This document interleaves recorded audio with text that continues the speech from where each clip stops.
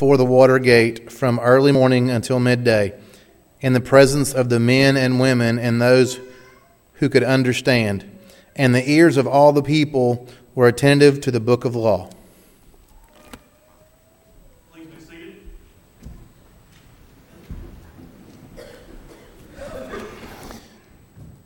Once again, we want to say we're very thankful for our guests that we have here today. Guests, if you would turn those cards into the inside aisle, pass them down, be picked up at this moment. We are coming to the end of the year, getting ready for a new year, 2020. There'll be a lot of people making New Year's resolutions. Many of those resolutions will be centered around happiness. If I do this, I will be happy, or at least they think they will. Happiness is a very interesting topic. Several years ago, in the early days of the McDonald's Corporation, someone came up with a brilliant marketing strategy.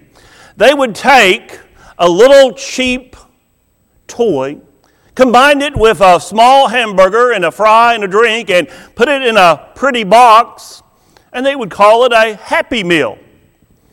But who really is happy? You take a look at those children, 30 minutes later, they're probably not happy. Who's really happy? It's the McDonald's Corporation, who has sold billions of those Happy Meals. It has led one person to say this: when you get older, you don't get any smarter, your Happy Meals just get more expensive. Adults look for happiness very often in bigger and more expensive toys. But truly, finding happiness in stuff just won't happen. The things that you got a few days ago as a gift, several of those things are already in the closet or in the garage. Happiness is based on circumstances, and circumstances change. What we really should be looking for is joy. How can you and I find true, lasting joy in 2020? Go back to the passage that Donnie just read, Nehemiah chapter 8. What's happening here? Ezra is reading the book of God, God's Word, for the first time to the people. This is what we would call today the Jewish New Year. And notice verse number 3. What does it say? It says the people were attentive. They are listening. Verse 4, Ezra has 6 people, 6 guys on his right side. He's got 7 on his left side. Then in verse 5, Ezra opened the book in the sight of all the people, for he was above the people. He was up, standing up high. And as he opened it, all the people stood in respect of God's word, just the same way we just did a few moments ago. And Ezra blessed the Lord, the great God, and all the people answered, Amen, Amen, lifting up their hands. And they bowed their heads and worshiped the Lord with their faces to the ground. Bible scholars have estimated that there could have been 30 to 50,000 people in the audience that day. Verse 7 and 8, there's several men that go out into the crowd to help explain what the people are hearing. Because Ezra is reading in Hebrew. And the Hebrew language, because of the exile, the Hebrew language was not their daily language anymore. Their daily language was Aramaic. So the people, the scribes would go out there and help to explain what the people are hearing in the Hebrew language. This takes place from sunup to the middle of the afternoon until the people understood the Bible. I propose to you this morning, if you want to find that place of real joy in 2020, then get to know God's Word. Understand it. Comprehend it. Let it touch your mind. The 2014 winner of the Pulitzer Prize for Literature is a book that's 880 pages long. That's a big book. It is estimated that 44% of the people who have purchased that book have never finished it at all. Thus, they're missing out on the complete story of that book. The same thing could be applied about the all-time #1 best-selling book, the Bible. What a tragedy if we miss out on God's Word. We are truly missing out. We need God's Word in our lives. It's the only way to find true and lasting joy. We start by getting to know the book, the Bible. In 2020, let me urge you to really recommit to God's Word. Start by asking God to help you to fulfill that commitment. Ask God to help you to understand His Word and go from not just reading God's Word to studying God's Word. I'd like to suggest that you join a Bible study if you're not already part of one. We have excellent classes on Sundays and Wednesdays. We have special classes. Carl Johnson has a special class on Tuesdays. We have ladies' classes. We have youth groups, youth Bible studies. Take advantage of these studies and get to know God's Word. If you want true and lasting joy in 2020, start by getting to know God's Word. Let it touch your mind. Then second, if you want to find that place of real joy, celebrate God's Word. Don't let it just touch your mind. Let it touch your heart as well. Verse number 9. In Nehemiah, who was the governor, and Ezra the priest and scribe, and the Levites who taught the people, said to all the people, "This day is holy to the Lord your God. Do not mourn or weep." For all the people wept as they heard the words of the law. They were coming to realize that they were breaking God's word. They were coming to realize that they were coming up short in meeting God's word, and they were weeping about that. It was touching their hearts. They realized they had broke God's law, and it made them sad.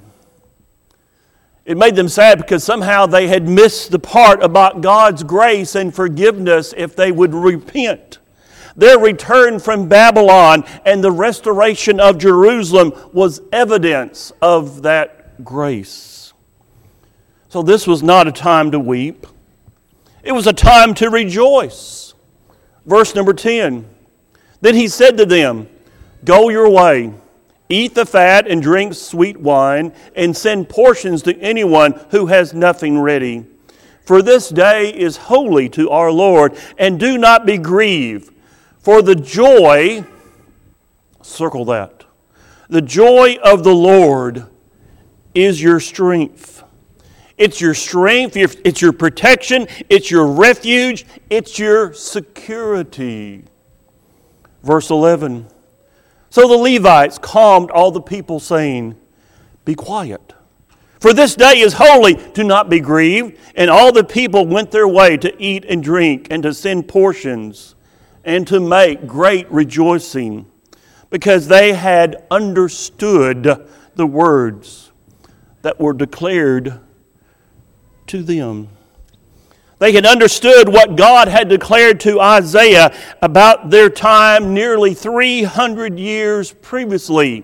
In Isaiah chapter 40, "Speak tenderly to Jerusalem and cry to her that her warfare is ended, that her iniquity is pardoned." Despite their sin, God had forgiven them and restored them. They finally understood the good news of God's Word. And that word was gripping their heart. So they threw a party and began to celebrate. My friends, that's exactly what we need to do. If we want to find a true and lasting joy, let the truth of God's Word grip your heart and bring you to rejoicing. Romans chapter 8. There is therefore now no condemnation for those who are in Christ Jesus. Don't suffer under the guilt and shame of your sins any longer. If you have had those sins forgiven, celebrate that forgiveness. Put your trust in Christ, who died for your sins and rose again, and rejoice in His forgiveness. Don't grieve. Celebrate what God has done as revealed in His Word. During the 6 years that we lived in West Memphis, we were able to help several missionaries on their way, on their journey. They would come to our house and stay the night, and then I would take them to the airport in Memphis the next morning. One group of missionaries were going to earthquake-devastated Haiti. This is a picture of just after the earthquake in the country of Haiti. Houses were demolished. Buildings were falling down. Even the building that the church was meeting in had been demolished, and the Christians were meeting in just a tent. One of those men who went on that trip came back and told me about what he saw. He saw people there that had arms and limbs and legs amputated because of getting caught in the earthquake. And they were there worshiping and praising and singing to God. And he said something to me that I'll never forget. He said, "It makes no sense to me as an entitled American who complains at the smallest inconveniences, a clogged drain or a slow Wi-Fi connection in my home. Yet here in this place, many people who had lost everything expressed nothing but praise for God." Those people had found the secret of real joy in the face of devastating loss. What had they done? They chose to celebrate instead of complaining. And they discovered that indeed the joy of the Lord is your strength. The joy of the Lord protects us from despair. It shields us from the enemy. It provides that place of security and peace. It's a decision. We only have to choose wisely. We can choose to be joyful, or we can choose to complain. So what are we going to do? Are we going to complain about our situations when the small little things don't go our way? Or are we going to celebrate the goodness of God who took away our sins when we obeyed His Son? Let me urge you to let the truth of God's Word grip you in your heart today and choose to celebrate. Make that decision.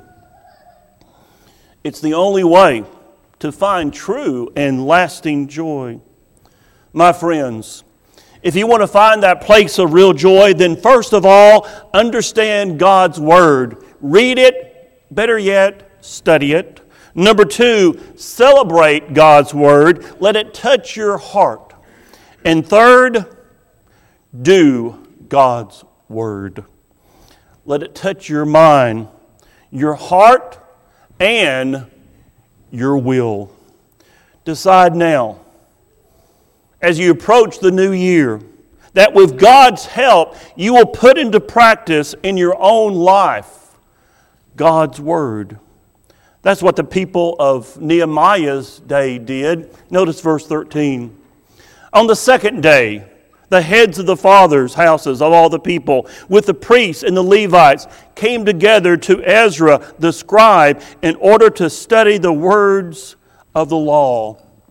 There they discovered the commandment to have a feast, the Feast of Booths, to remind them about when God cared for them in the wilderness. And they said, hey, we haven't been doing this. We haven't kept God's word. We need to do this. So they took the time to prepare, and they built little shacks outside the gates, outside the wall, little structures, little booths, and stayed there the prescribed length of time. And what is happening? And there was great rejoicing. Why are they rejoicing? Because they're out there living on the ground in a little shack of sticks? No, they're rejoicing because they are keeping God's word. They are doing God's word. And day by day, from the first day to the last day, Ezra read from the book of the law of God. They kept the feast 7 days. And on the 8th day, there was a solemn assembly, according to the rule. They are obeying God's word. They're putting into their life God's word, and they are rejoicing. They are so happy. On June the 6th, 1981, Doug Witt and his bride Sylvia got married at a really fancy hotel. Their wedding reception lasted late into the night. The hotel staff escorted them up to the hotel's bridal suite. When they stepped into the room, they saw a beautiful sofa, chairs, table. But they looked around. Where was the bed? They discovered that the sofa was a sleeper sofa, a hide-a-bed. So they pulled out the hide-a-bed and they spent that first night on the hide-a-bed. The next morning, Doug went down to the front desk to complain about the room. The clerk said, by the way, did you happen to open the door in your room? You see, Doug had never stayed in a hotel room that was more than one room. When he got back up to the room, that door that he thought was a closet was the doorway into the bedroom, where there was awaiting fruit baskets and chocolates and a beautiful bedroom. Opening all the doors in a honeymoon suite is like obeying all the words of Jesus. Discipleship is that door to real joy. Jesus said in John 10, "The thief comes only to steal and kill and destroy. I came that they may have life and have it how? Abundantly." Are you enjoying the abundant life today? Or is your life one that, well, it's not what you thought it would be? Obedience to God brings joy even when it doesn't make sense. It brings joy. It didn't make sense. It didn't make sense to Sanballat and Tobiah, the enemies of Israel, to see those Israelites outside the wall building those little shacks. I'm sure they looked at those Israelites and started saying, "What are those crazy Jews doing today?" Today, for us, when we live the Christian life, when we do good to people who mistreat us, when we pray for their salvation, when we work to bring good into our community, probably some people in the world look and say, "Those crazy Christians, what are they doing now?" But what are we doing? We are applying God's Word to our lives. Obeying God, perhaps to the world, doesn't always make sense, but it brings great joy. Do you want to find true and lasting joy in 2020? Then instead of chasing happiness, choose joy. Seek to understand God's Word. Let it touch your mind. Celebrate God's Word. Let it touch your heart. But most importantly, in 2020, let's do God's Word. Let's make sure people can see Jesus living in us. Let's make sure people can know through our actions why we love the Lord. Because when we do that, that's when we'll find true joy. Are you a Christian this morning? I only ask you to do what the Lord Himself said to do. To believe, repent, confess, and to be baptized. Most of us here have done that. But as a Christian, sometimes we don't reflect Jesus to people around us. Sometimes we let sin come back into our lives and dominate our lives. Isn't it wonderful that we know that God will forgive if we'll just ask Him? 1 John 1:9. This church stands ready to pray with you and for you this morning. Will you make that decision? We'll have two elders up here waiting for you. Will you please come when we stand and sing for your encouragement? Just as I am